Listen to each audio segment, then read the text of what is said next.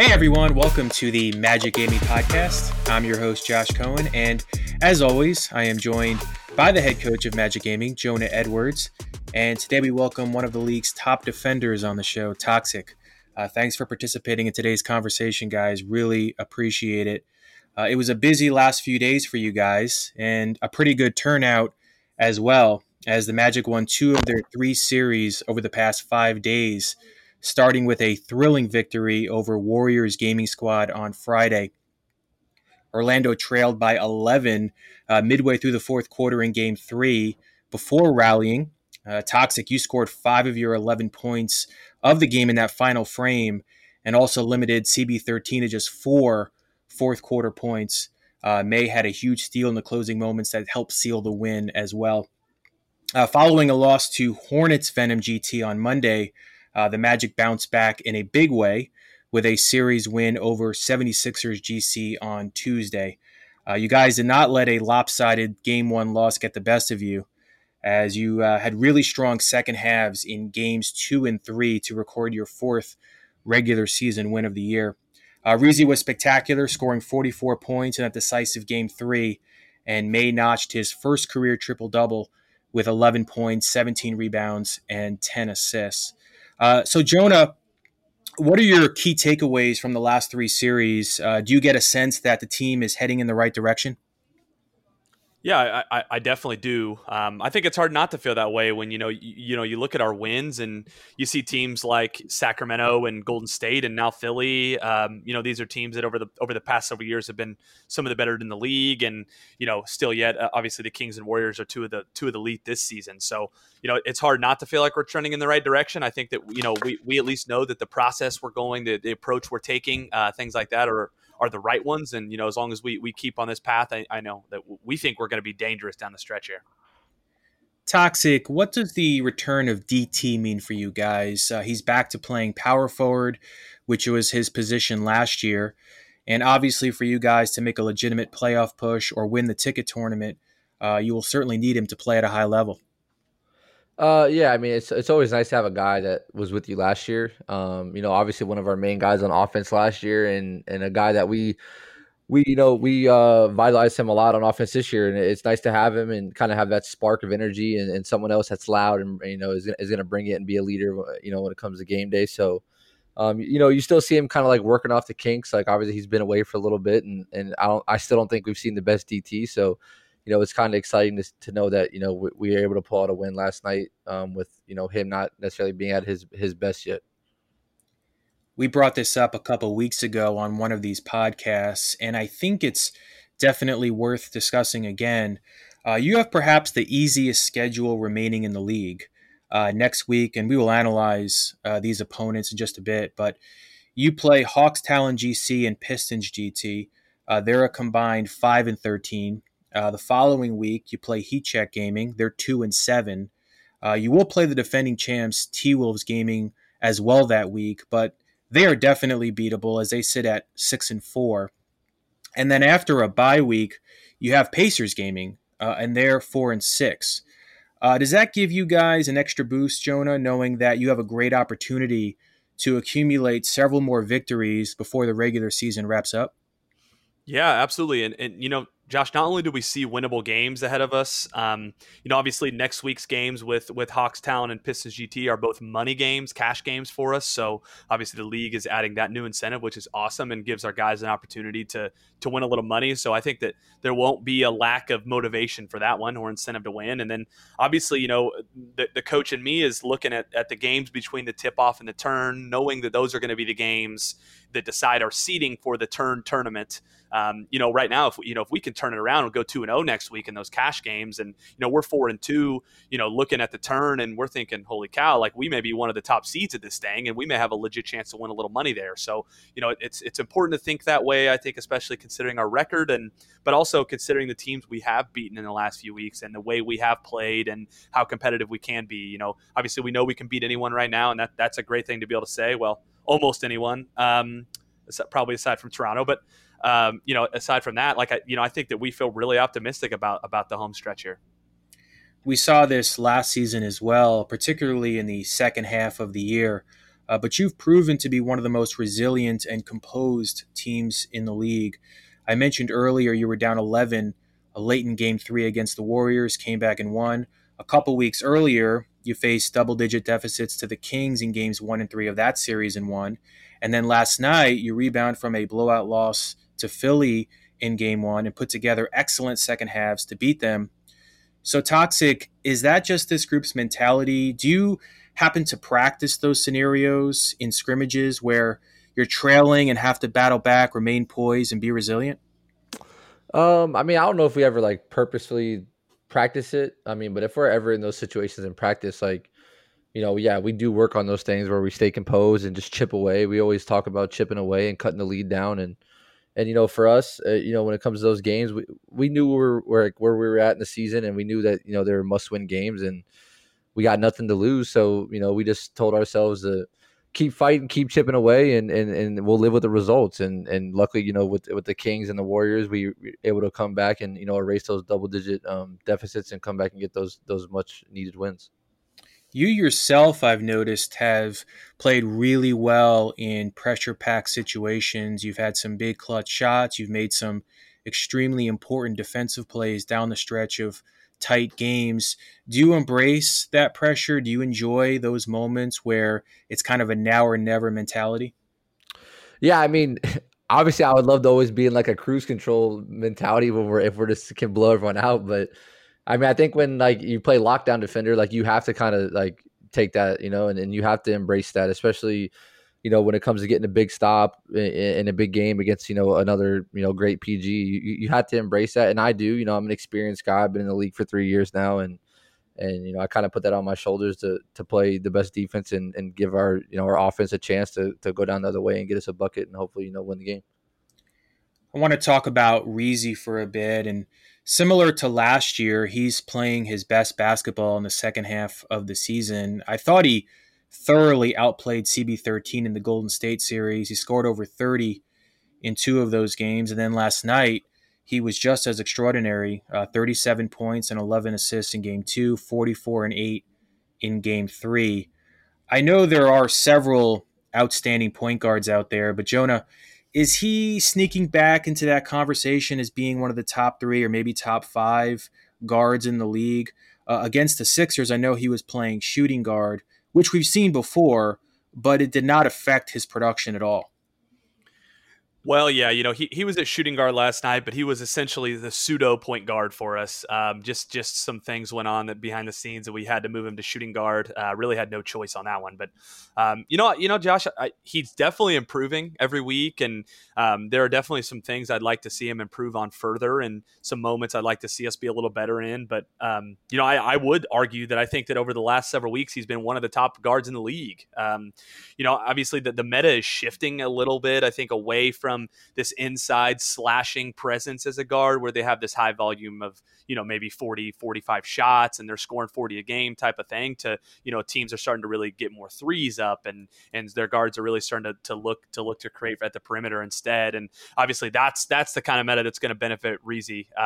He's that player and wants to create for his teammates as well as get himself open for threes. So, as soon as this kind of meta, I think is kind of transitioned, it was just going to be natural for him to kind of become one of the premier guards in the league again. Talk about the team's chemistry, Tox. It seems like you really are starting to gel again, and it really shows on the defensive end. It seems like you guys help each other whenever you have to switch or protect the rim, collapse the defense when penetrating guards, attacking guards look to explode to the basket. What do you attribute that to? Do you guys really stand by your principles when you practice defensive strategies? It seems like it's starting to show week by week. Yeah, I mean, we're a team that we pride ourselves in defense. Like we, obviously having the number 1 defense last year, like we knew that was like our backbone, and obviously like getting some confidence and winning some games lately, like it helps us, and our communication has been a lot better, and obviously you're seeing our rotations be a lot better. I feel like me and Robbie have definitely gotten on the same page with things, and we're doing a good job in the pick and roll. And then you add, DT back into the lineup, who's a great corner defender and makes plays out of the corner. So you're kind of seeing that all gel together. And, like I said, winning obviously helps. I think we're starting to hit our stride a little bit when it comes to our communication and staying poised and just knowing, like Jonah always says, like move on a string. Like, if one person goes, we all move together. So I think you're starting to see that, and that's what is kind of makes our defense what it is. I mentioned earlier you play the Hawks and Pistons next week. You played Atlanta during the tip-off tournament, splitting those two games. What challenges do they present, Jonah, and what will preparations be like for your team going into that series? Yeah, they definitely do present some challenges that are kind of unique to them. Obviously, their shooting guard, Kel Mav, is one we're very familiar with, having drafted him last season and obviously trading him for Toxic. However, like Kel Mav is a guy that I think is leading the league in scoring from the shooting guard position. So, that's a super impressive feat for him. And obviously their backcourt is where I look at and where they can cause us trouble. Him and BP are phenomenal, to the league's best at what they do. And obviously to slow them down is a big part of the game plan. And obviously I think if you do slow them down, at that point, I think that they're a super beatable team. So that's the MO, that's the game plan. And obviously we look forward to seeing if we can do that or not. And then the Pistons featuring Demon JT, Ramo, and a familiar name to Magic fans, Steve Goss, who in Season 1 did some coaching with the Magic before entering his name into the player pool. Toxic, what are your impressions of Detroit so far? Yeah, I mean, they are what I thought they'd be, and that's not a shot at them. I mean, they're going to be a gritty team. They're going to play defense. In my opinion, Ramo's a top 5 player in the world, so whatever team he's on, he's going to make it tough on you. So it's a team where, we just got to control the ball, and if we keep them in half court, I don't think they'll have super success against our half court defense. And I kind of like our matchup against them. But like I said, they're a gritty team. They got a lot of veterans, a lot of experience. They're going to play well. They're going to play together. They're going to fight, and it'll be a tough matchup. Just going around the league a bit, last night following your series, the Bucks put up a league season-high 110 points against Celtics Crossover Gaming. Reg erupted for 54 points in that game, and then he had 43 in Game 2. The Jazz beat the Hawks. Splashy was excellent again. Among these three rookie guards, Tox, who has been the most impressive to you? Reg, Splashy, or Snubby? And, of course, you recently saw Snubby when you played the Hornets. Yeah, I mean, that's tough. They're all really good players. Right now, I would say Reg. And I would say Reg and Splash are both 1A, 1B. But I would probably give the tilt over to Reg a little bit because I think he does more with less. I think Splashy has a great supporting cast, and obviously he's been playing well. Don't take anything away from him, but you see a guy like Reg, every single game he's putting up 35 plus, 40 plus, just carrying the scoring load for that team and kind of keeping them afloat. So for me, Reg has been super impressive over the last couple of weeks and also with the tip-off tournament. Jonah, which of these teams has impressed you the most? Wizards, Kings, Jazz, or Hornets? All four are currently in the top 6 in the standings. Yeah, I would say it's probably Utah. I think that they were a team we thought would be, at the lowest middle of the pack, potentially, a fringe playoff team. I think they're a little better than anticipated. I think to me that the biggest surprise I would say is probably Splashy. Obviously his worst game of the season was against us, and we firmly believe we let him steal one from us because of that. But aside from that, he's been pretty phenomenal and is incredibly efficient scorer from the perimeter and gets him up for his team and is really probably the perfect guard to pair with Rhea, which is more so a nod to the management and the personnel decision they made over there, knowing their personnel, knowing what Rhea's capabilities are, and kind of delivering on their draft pick. So right now you guys are 4-7, playing some of the best basketball of your season to this point. The Bucks, who are in the 9th spot at the moment, are 5-4. So you guys are definitely within striking distance of getting into the playoff picture. Even if that doesn't happen, the 14 teams that are outside the top 9 will be in the ticket tournament, with the winner of that competition qualifying for the postseason. Of course, you'd love to advance to the playoffs without relying on the ticket. But if you are playing well to close out the regular season, will that give you that extra boost of confidence, Tox, knowing that you can basically run the table on the ticket if you're playing at a really, really high level going into it?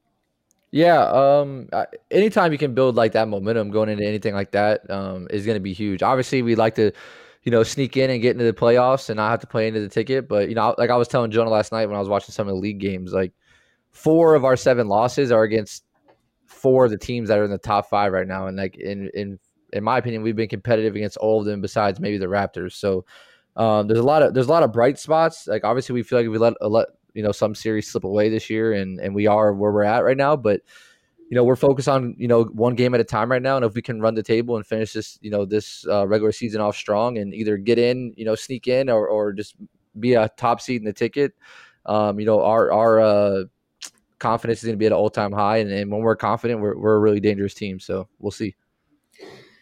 Jonah, did you like the league's decision to make the ticket tournament the final piece to the puzzle before the playoffs start? In the past, the ticket was, I think, 3/4 the way through the regular season. So there were times where it would be possible where a team that was already going to be in the playoffs would win the tournament. Of course, Knicks Gaming, they ended up winning the ticket, although they were close to the bottom of the regular season standings, so they managed to break through that way. But do you like what the league did, making it the very last strand of the season, so that teams that maybe haven't performed as they hoped in the regular season still have a legitimate chance of qualifying for the postseason? Yeah, I think what they're doing with the ticket is super unique and pretty cool. Obviously, we saw how great a storyline it can create in season 1, and we saw kind of the opposite in season 2, where the Warriors won, and I don't think they won another game the rest of the regular season because they had zero incentive to play because they were in the playoffs, and they knew the team they wanted to play, so they wanted to get them first round. So, I think that we saw both sides of that, and because of that, I think it made a ton of sense to change it the way they did, and I think what they did is pretty cool. Obviously, the only downside is now there's no direct prize money at the ticket, which is a bit of a shame in that regard because, it would be unfair to let some of the worst teams in the league, per se, play for money when the best teams aren't even able to or allowed to. So, but aside from that, I think it's really, really cool. And obviously, in the position we are in right now, I think it's awesome to be able to say that at the end of the season, if we rip all these games off and we do get unlucky, we still have this shot no matter what. If we keep improving, we do streak that maybe we will be one of the favorites at the ticket. We will have a great seed, things like that. Awesome. Well, thanks so much for the insight. Greatly appreciated. Really great analysis from both you guys. Once again, make sure you catch Magic Gaming in action next week. They will play the Hawks on Tuesday, July 7th at 9 p.m. Eastern Time. And then they will play the Pistons on Friday, July 10th at 7 p.m. Eastern Time. Of course, all of these matchups are a best-of-3 series. So as we've seen, no matter what happens in Game 1, anything can happen the remainder of the series, as we saw last night. So continue to stay tuned for the duration of each series. Really appreciate the time, and we will catch you soon.